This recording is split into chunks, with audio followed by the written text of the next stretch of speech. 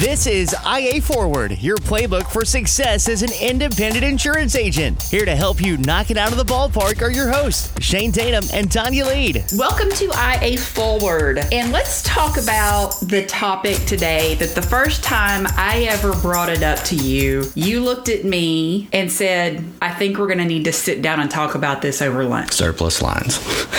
And so we got up and you and Tara and I walked across the street and y'all sat me down at the barbecue restaurant and we spent the entire lunchtime talking about surplus lines. It's a lot to talk about. And it's an area that a lot of agencies, particularly agents that either come out of the captive system or a producer for a captive organization of some sort, all of these types of agents that have that background, they may or may not have ever experienced excess and surplus lines, or E&S. For short, it's E&S or it's surplus lines. This is another one of those areas for you where there's multiple terms and they're synonymous and they all mean the same thing. And if we were doing this live in a room, I would start getting texts from newer agents saying, what is he talking about? What is this? I usually get deer in the headlights during our agency group new agent orientation where I introduce this in a session and I talk about this. And the reason we talk about this is there's so many elements of it, like agency bill versus direct bill, those types of terms, or premium financing. This is a great topic to explore for producers that are starting agencies. Also, it's a great topic for personal lines agents who want to expand into commercial, because most of what we're talking about in surplus lines is going to be commercial lines. While there is some excess and surplus personal lines business, it for the most part is a commercial lines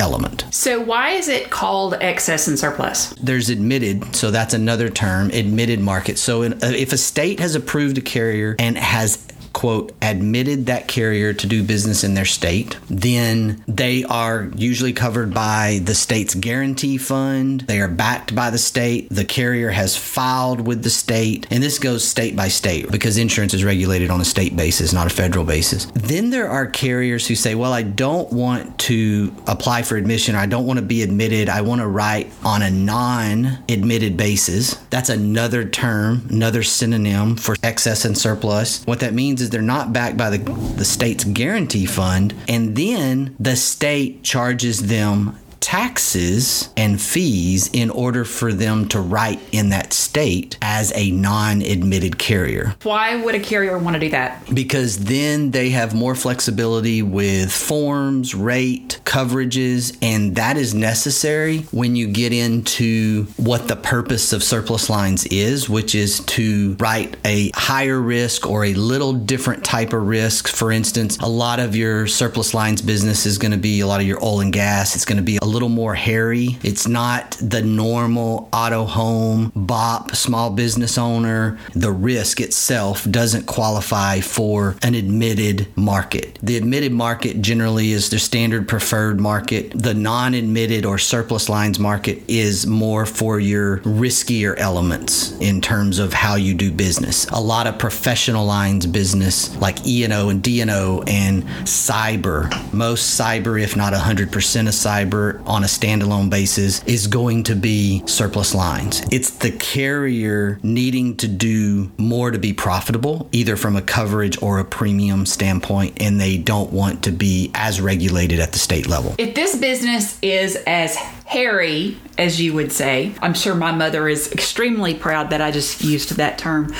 But why is this even something that I would want to do within my agency? Well, first, before I answer that, Mama Queen's not a fan of hair, other than being on your head. Hairy would not make her feel good. That would be correct. My mama is one of those good Southern women that goes to the hairdresser one day a week and he teases her to Jesus, and then her hair does not get touched again until the next week when she goes goes back to the hairdresser and he washes her hair and he fixes it. So here's why an agency might want to jump into this. Number one, they're typically larger premiums. You have potentially personal lines customers that own businesses. If you write standard and preferred personal lines business and you are predominantly a personal lines agency, there's a really good chance that I'm going to throw this 20 to 25, 30% of your customers, maybe more, are also business owners. There's a percentage in your book of business of your customers that actually own businesses. And so you may be sitting there going, okay, man, there's a huge opportunity for me to make an investment into a commercial lines department and grow commercial lines out of the referral and cross-sell of my personal lines book of business and clientele, which I think is an incredible, great strategy once you've built that foundational revenue and you've got the excess capital to invest. Well, guess what? All of those businesses that are owners of those businesses that it's in your personal lines book, they're not going to all have squeaky clean, perfect little business owner package. Everybody loves the risk type businesses. Some of them might be welders or fabricators or small manufacturers and contractors. There's all kinds of different classes of business that are probably going to be inside your book from an owner standpoint. And so you're going to have an excess and surplus lines element to your agency if you're going to be in commercial lines. If you're going to just write standard, preferred, squeaky clean, BOP oriented commercial lines business, you're going to have to go a lot wider geographically. You can be the florist shop insurance king or queen, but you're going to have to do that across regions or states. You're going to have to do that on a mass scale, and then you can stay in your squeaky clean little BOP element. But once you start writing different classes of business and different types of businesses, you're just going to find yourself needing to go into the surplus lines market to place the risk. You mentioned welders, and I'm about to go off on a Tanya tangent. The cute boy and I went to see the 40th anniversary showing of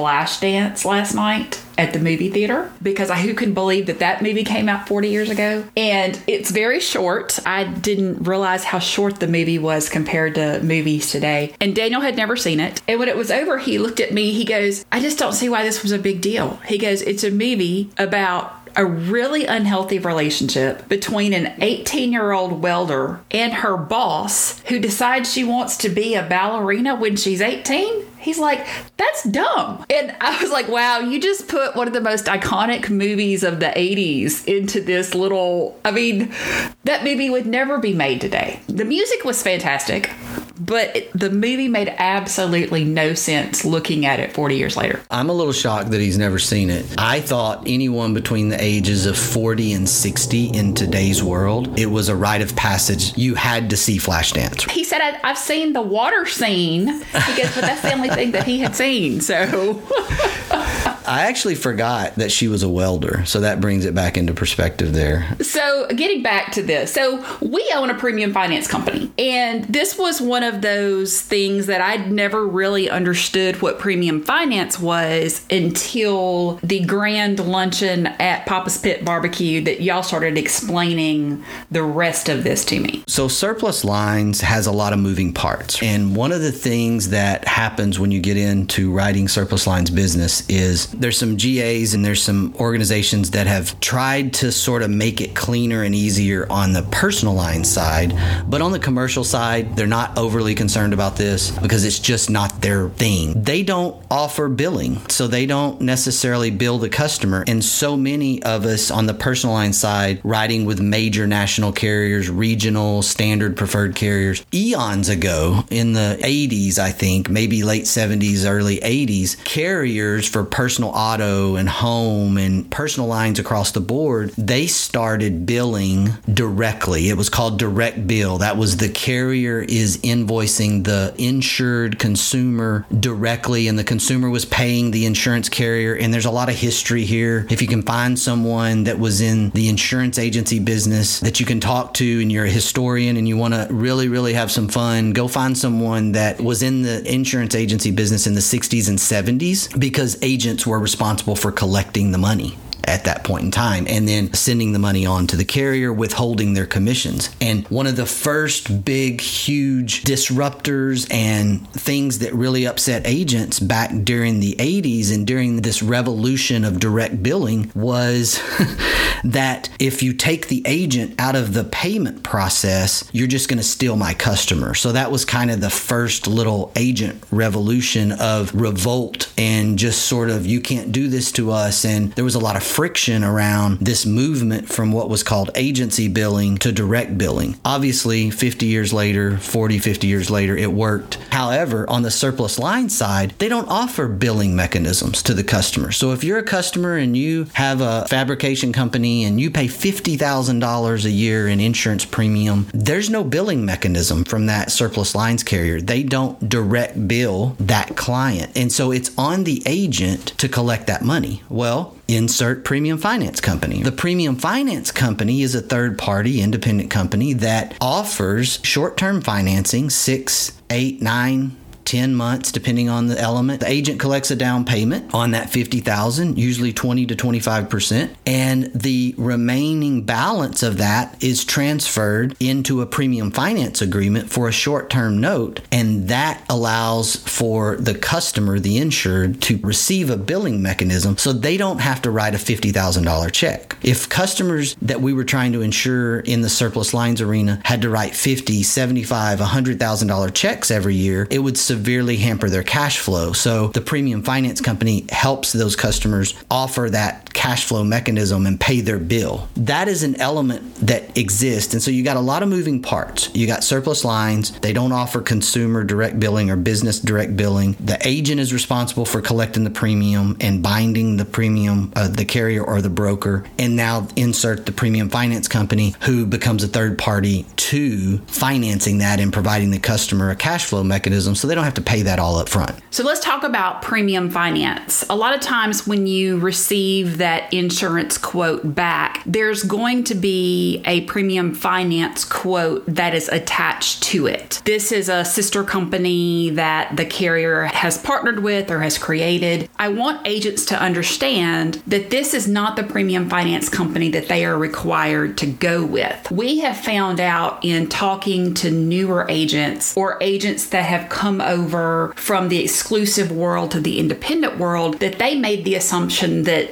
that was their premium finance quote. I want to encourage you, find a premium finance company that you can work with. It's a banker. I mean, you want to have the same kind of banking relationship with your premium finance company that you do with your checking, your savings, your investment accounts type of banking. So that is just because you're getting a quote there and it may be one step less, it may not be your best deal in the long run. A lot of wholesalers, MGAs that have these surplus lines contracts and offer these surplus lines programs and carriers will also set up their own premium finance company, as you mentioned, another source of revenue for them. And in their mind, they're providing you efficiency because they're offering this sister finance company and they're working together. Here's the reality of that. And I'm actually an advocate of what you're talking about in the sense that I want to have one premium finance partner. And the reason I want that is because I want all of my premium finance business to be in one place. I want to be able to go if I've got a billing issue going on, if I've got a missed payment. I don't want to have to remember which premium finance company I actually put this thing through. I want to know I'm going over here to XYZ Premium Finance Company, and that's where all of my premium finance business is. That's my preference. It is an efficiency thing at the agency level. However, that's not what happens to a lot of agents because of what you're saying. Out of convenience, they get this quote back from the broker, wholesaler, and it has attached to it this premium finance estimate quote as well, and they just go with that. And that is not the most efficient thing for your agency. You could end up with business placed across 5 or 6 different premium finance companies because the reality of it is you're probably not going to place all of your surplus lines business through that single MGA MGA or wholesaler. And that's why you could end up being very inefficient, because you could end up working with 4, 5, 6 different wholesalers and then choose a single premium finance company and to make that world a little more efficient. Shameless self-promotion. If you're looking for a personal finance company that will really work with you,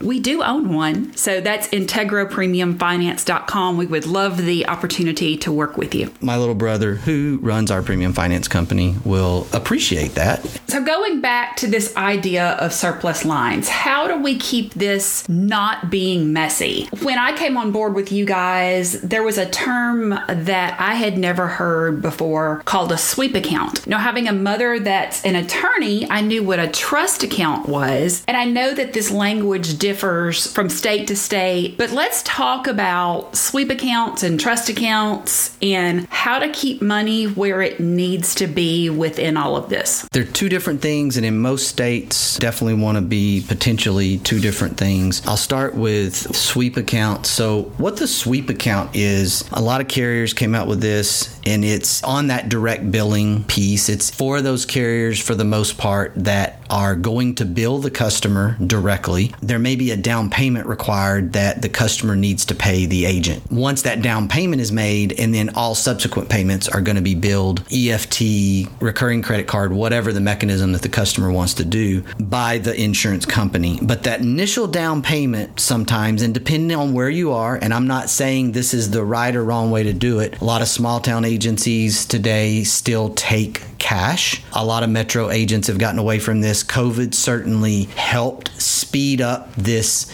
cash payment business specifically. But what happened is, many years ago, there was a mechanism needed so that when a customer paid the agent money, that there was an easy way for that insurance company to get that money. And so this creation of sweep accounts, I put $100 in from a down payment, and then the carrier sweeps that $100 out the next day because I uploaded the policy in the system and I indicated I collected $100. That mechanism has been something out there for a few decades. It really was an efficiency tool because everybody was collecting down payments. There's a lot of carriers that have moved beyond that, and certainly property, homeowners, mortgage bill. Some agents are not even maintaining sweep accounts because they can put the credit card information or the bank account information directly into the carrier portal, and the carrier can grab that money. So sweep accounts, I kind of hope, are dying, but that's what a sweep account is. A sweep account is about money in and out. We literally call it every dollar that goes into the account comes out of the account. That is completely different than a true trust account for agency bill, or what I would call a premium account, because in some states there's not necessarily a trust requirement. In some states there is. And so not every state has regulations around trust requirements, but some states do. And you need to know if your state is one of those if you get into this, because what you're doing when you collect that money is you're collecting that money and you're a fiduciary. It's not your money. It belongs to the insurance company, and your carrier contracts are going to talk about that. And sometimes in some states you have to prove that you're in trust. And if you're out of trust, that means somehow or another you took money that wasn't yours and you commingled it, or you used it with some type of operating funds. Just making sure you keep premium money and operational money separate. So the difference in a sweep account or a trust account or a premium account is you can actually pay yourself your commission out of a premium account without there being the challenges that there would be in the other two. Yeah. So in that premium account, you've withheld the $5,000, and the best practices there is at the end of the month, you're going to take all the agency billed commissions that are sitting in that premium account, and you're going to transfer them over into your operating account. You're going to get them out at the end of the month. So the only thing that should be left in that premium account is the insurance company money, or the MGA money that you have coming due within the next few weeks or few days on your agency bill statement. And so you're going to get a statement, or you're going to get an invoice from that wholesaler, and it should reconcile to that transaction I just walked you through. What do you say to the solopreneur that says, I don't want to do all this, I just want to get out and I want to go sell? Stay out of surplus lines. Find a different niche, because you can't get away from this, you're going to either have to learn it and do it yourself for a period of time, or you're going to have the capital and funding to have someone in your agency in order to keep up with all this. One element there that a lot of agents use, the surplus lines world is kind of like the Wild West. So there are, depending on your state, make sure you understand the disclosures necessary. But a lot of times around surplus lines, agents will add agency fees on top of the commission that they make. And so being able to actually be profitable around surplus lines and kind of cover the extra work that is required is one way to do that, is agency fees. A lot of agents do that. Depending on the marketplace, depending on where you're at, depending on your state, make sure you understand disclosure laws with the consumer on that. But that's one way to be able to also afford the additional help. If you just want to go out and sell, understand you're going to pay the piper at some point on this process if you're going to sell surplus lines business, because it is just part of it. And the one thing you don't want to do ever is get sideways with a wholesaler or a broker, because it's a very small world. Let's not forget, not only do insurance company marketing reps go from carrier to carrier from time to time, but MGA, brokers, surplus lines underwriters also tend to go and get offered jobs, pay raises, whatever, to move to the next broker. Understand that you can get a bad reputation really quickly. So is there anything else that's a pitfall, landmine thing around surplus lines? Most of the surplus lines, especially on the general liability side, are auditable policies. And this can also happen in the admitted market too, but it's really prevalent around surplus lines. And what that means is we'll just use general liability rated on revenue or sales. And let's say that you write this account and the customer says, yeah, I'm doing $250,000 a year in revenue. And so the premium indication in the policy is written based on $250,000 in revenue. And then, whoops, they didn't do $250,000 in revenue. They did $1 million in revenue. Well, at the end of this policy period, there's going to be an audit, and the insurance company is going to send this audit information, and they're going to ask for the customer to complete this audit information. And when they do that, and it went from $250,000 in sales to $1 million in sales, there's going to be an audit premium or an additional premium that is going to be required. Well, as an agency bill policy, the wholesaler, the broker, the surplus lines carrier, those two different mechanisms, well, they're not going to send an invoice to the insured. They're going to send an invoice to the agency, and they're going to say, hey, there's been a premium audit, there's money due, and let's say the premium on this thing for the $250,000 in sales was $10,000, and now it's $1 million in sales. So there's an additional premium due. I'm making this up. Don't hold me to my math, but we have an additional premium due of $30,000. This is upfront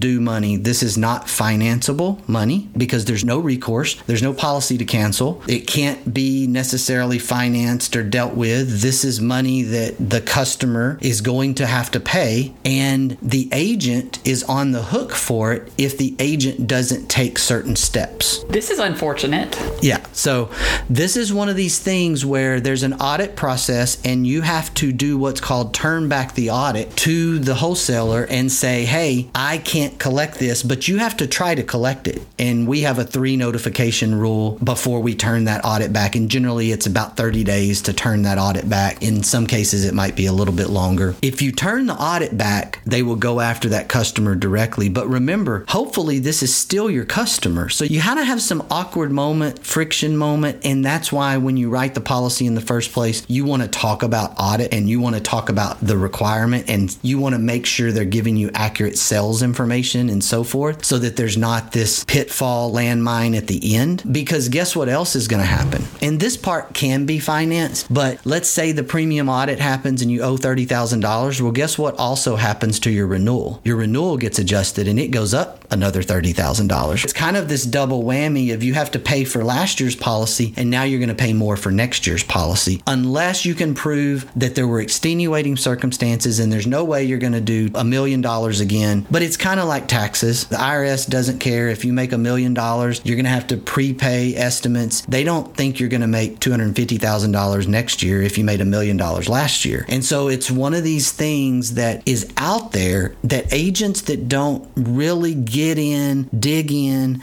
and understand and educate themselves can get themselves in trouble and can get their customers in trouble. And you just don't want to have that egg on your face. You don't want to be in that situation. I think this business, and my brother, obviously, in the premium finance business, loves surplus lines business because that's how he makes his money, is he finances this business. We are not against agency bill, surplus lines business. I get sometimes told that, why are you so negative about this? I'm not negative about it. We write lots of surplus lines business. We do this thing. We write big accounts. We have this inside our agency, but we have processes and we have people in place. And we lost some money 25 years ago by doing it wrong and being stupid. And we don't want that to happen to you. And so I'm not negative. I know this is a part of our business and I want you to jump off into this business if it's what you want to do, but I want you to be educated about it. And I don't want you to have to pay $10,000 or $15,000 out of your pocket because you messed this up. And that's the part that is why I probably come across in my dad voice sometimes as being negative. But I just don't want agents to get burned and to burn their customers and have a bad reputation, because you could be this incredible personal lines, successful agency and then step off into this